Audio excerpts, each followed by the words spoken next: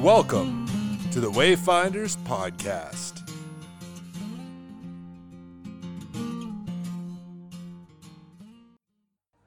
Joining me is a good friend Todd Heisey, director of the Veteran Hunters, Princess Patricia's Canadian Light Infantry veteran.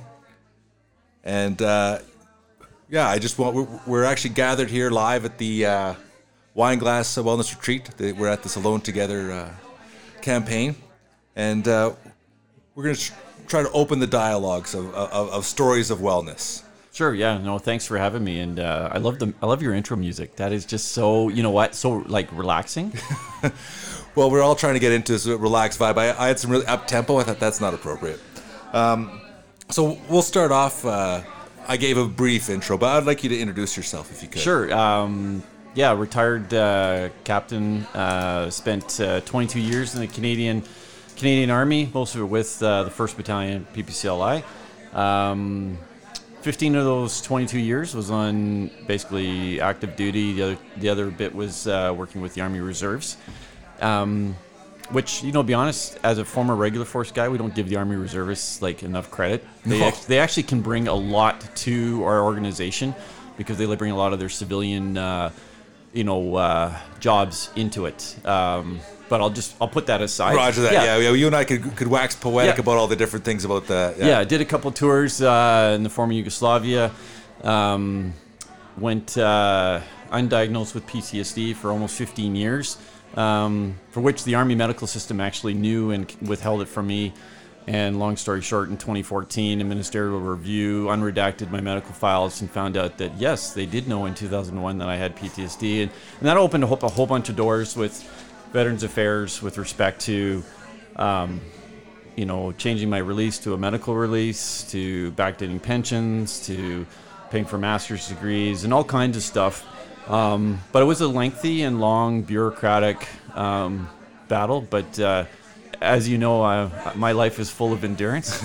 So, well, one of the things that we always admire most. I mean, shucks, you've made a movie about it called True Grit. We admire people who have grit, the capacity to carry on, and knowing some of the stories that you've shared with me before. I've always admired that a lot about you. You have Thanks. An amazing amount of tenacity to not give up, and.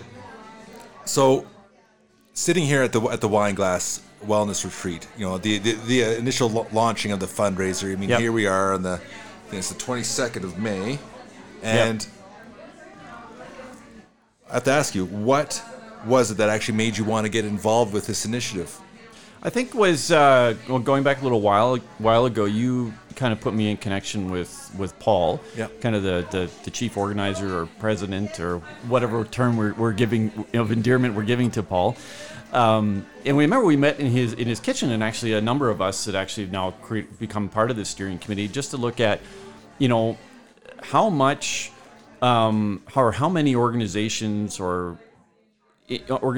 in their infancy or that were already established here in the Cochrane area. And it was actually staggering to see how many people, both first responders and veterans, there are in the Cochrane community that suffer from an operational stress injury or PTSD. And it was that initial meeting, I think, that really got me interested. And I mean, with the Veteran Hunters, we're always looking for ways to communicate to as many people as we can about what we're trying to do with veterans with respect to, hunting as a form of therapy. And and so that, I think that was the precipice to where we are today. Which leads into the next question, because I mean, here we are. We're talking about wellness. We're talking about overcoming, persevering through operational stress injuries. Topics that you and I are very familiar with, and actually, even as ex-military members, helping the first responders, because I think the military is kind of depressing in the sense that our organization is much further ahead with recognition and providing treatment options for people who are suffering from OSIs, large part to the efforts of yourself and others who are on the vanguard of the early batch putting up their hand and saying, sure, I'm not okay. But in that, you mentioned the Veteran Hunters, but what have you found as a key part of your healing journey?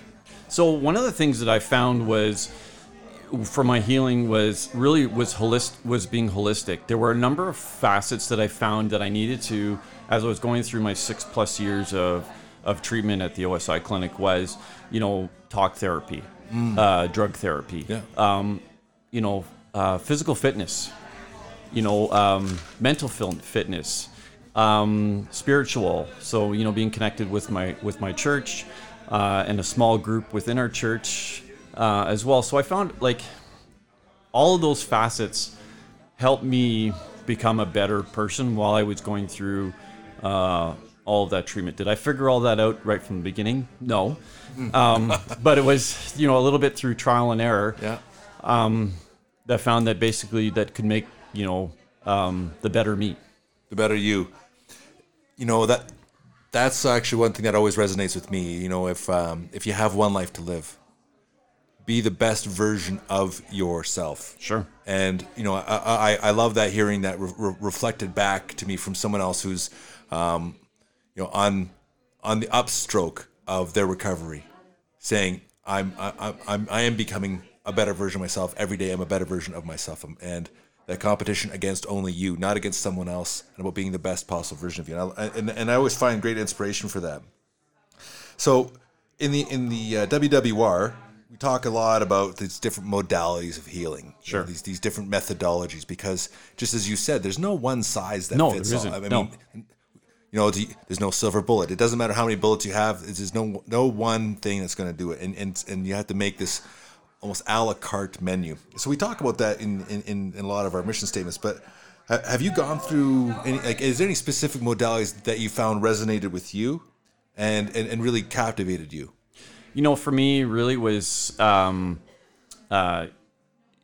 my initial start of my treatment, I got into archery, connected with a friend of mine, actually an RCMP member here in the Cochrane area.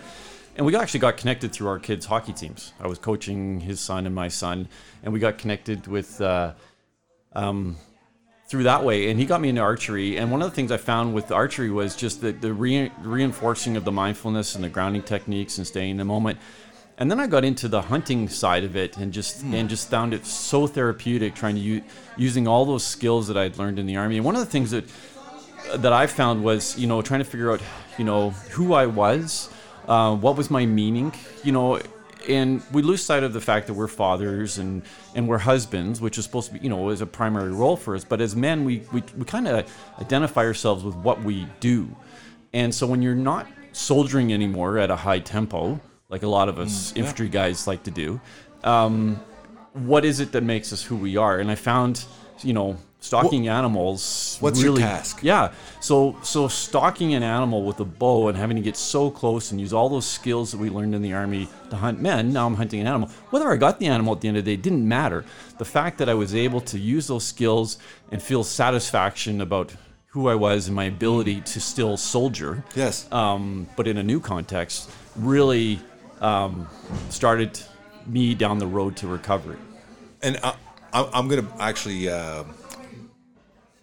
corroborate your story, because for anyone who is listening, it might not seem like a natural fit to putting someone who's suffering an operational stress injury into a hunting atmosphere. As a matter of fact, it's not for some people. Like some guys, when they have an OSI, are trying to walk away from the idea of destroying something beautiful, which is in some ways one aspect of the hunting, because some of these animals are absolutely stunningly beautiful. Yeah. However, I was surprised, because this is how you and I first got engaged. Yeah. And I was surprised how much the idea even gripped me. Because I'm like, no, I'm not going to do that. And then, but then it got presented. I was compelled.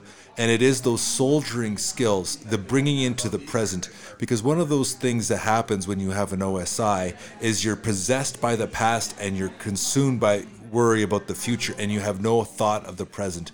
And when you don't exist in the present, you're actually just you're like a ghost, a shadow of yourself. Yeah. So hunting, you're in the bush, you're in the woods, you're doing something. It doesn't matter whether it's by rifle or by bow. And the other thing I really do have to tip my hat on you and thank you for on my healing journey was the introduction into bow hunting and to archery. Sure. Very uber zen. You can do it in your. You don't need nearly as much space as you do for riflery, which is also riflery's hugely zen, but because you need the space, it's a commitment. You have to get out. Whereas archery, you can figure out. Your options are way bigger. Yeah, some guys I know actually are able to practice in their basement. Yeah, exactly. Or you can step something in here. The sky's the limit if you got the imagination. And so I want to publicly thank you for that. And really your program is for veteran hunters. Is that open also for first responders? It is. We have a number of first responders that have connected with us, that have gone on hunts with us, both, whether it be RCMP or Calgary Police or others. In fact, we have a lot of we have veterans who are also now first responders. Oh, so wow. And because the community, right, there's almost not an interchangeability, but there's the same people who join the military are the same people who want to be in the first responders. One of the soldiers that actually I put through basic training or battle school back in the day in Wainwright actually connected with me, and he's now retired from the military, but now is a sergeant police officer in Ontario, in Waterloo area. Cool. So he's reconnected with us, and and is willing to take guys out hunting, in the Ontario area. So, and that actually deserves to be said, because your program, although it's starting and is core around the southern central Alberta region, with access to Rocky Mountains and the foothill regions and some great hunts, but you're building this national network because of our, brothers and sisters in arms, and you're building this network, and I think that's really cool. And that's really the success that we've had, is really our brothers in arms stepping up and volunteering. I have a number of volunteer guides or hunter hosts, if you want to use that term, who are willing to meet with their brothers and take them on a hunt. Guys they don't know, but they know they've served, and know that they have a stress injury, and understanding where that person is at with respect to their treatment, and just taking them out there. And it's these other veterans giving of themselves that have really created a success for us with the veteran hunters, even through that national network. And tip of my hat. So backtracking from your initiatives, which I find, the paying it forward, and is wonderful, and I thank you for that. But back to you specifically, it's more of a pie in the sky question, but now as you're in this pursuit of your better self, you're being better every day. What is it? Is there anything that you can say that you're hoping for? What are you hoping for you? Whether that's within your wellness, within a family context, within veteran, is there something that when you think, what do I hope for in my future? Because I find hope is the one thing that can drive us forward no matter what. I think for me, having lost a bit of connecting with my kids, because when I was undiagnosed for so long, and raising my kids, and the home environment probably was not the best, and now my kids are teenagers, and I'm now the better me, and it's really it's demonstrating them who their dad should have been, like 15 to almost 20 years ago, and really connecting with them. Each of them have some of my symptoms, and really for me, I try not to dwell on it too much, because sometimes that gets kind of depressing when you think about how long that the military knew about it and withheld it from me and withheld treatment. And my kids were raised in that environment when they didn't have to. Yeah, and fostering so that's a resentment, and then you can turn. So that's a rabbit hole that I try not to go. I try not to go down to. So I look forward, and I look into the present of really establishing those connections and building those relationships with my kids now that they're in their teens. And my eldest is graduating high school this year. So really it's for me, it's just trying to improve and build on the relationships with my kids, now and going forward. Well, if there's not a better reason to be healthy, it's for those people who we care for more than ourselves, right? Right. And how to improve those around us is making sure that we are healthy and being a positive example, and not, and we can look into these cases of regrets. I mean, and you have every God-given right to be disappointed, frustrated, and angry at the way that your individual case was treated. As a matter of fact, I mean, you say it and you're going to trigger a lot of people, and that's good, because we all need to be a little trigger going, that's not right. and we stand up against injustice. Right. But then that fuels that regret about what you might be pouring into your children. Because this is another thing we don't talk about very often, because we talk about the person who's going through the OSI, but the wake of damage that we can cause when we're in acute stage, and we pay these things onto our kids. Yeah. And it's really tough. But I love that hope. I love that. And I think that's where we should be signing off. Is there any last message that you want to say for anyone who's listening? I think really it's whatever's going to help you get better, whether it's through hunting or equine therapy. Expose yourself to something that you enjoy and use it as part of your therapy. You're not alone. We're alone in this together. Yeah. And that's one of the things I think. Whether you're a veteran and you hunt with us or not, connect with a group of veterans. You don't need to be alone in that basement. We've all gone through and all know what you're going through. So connect with somebody. I love that. Very poignant, very well said. I think we all need to be reminded that we're only alone when we let ourselves be alone and when we listen to that lie. So in these times, if you're going to be alone, let's be alone together. Have a great day.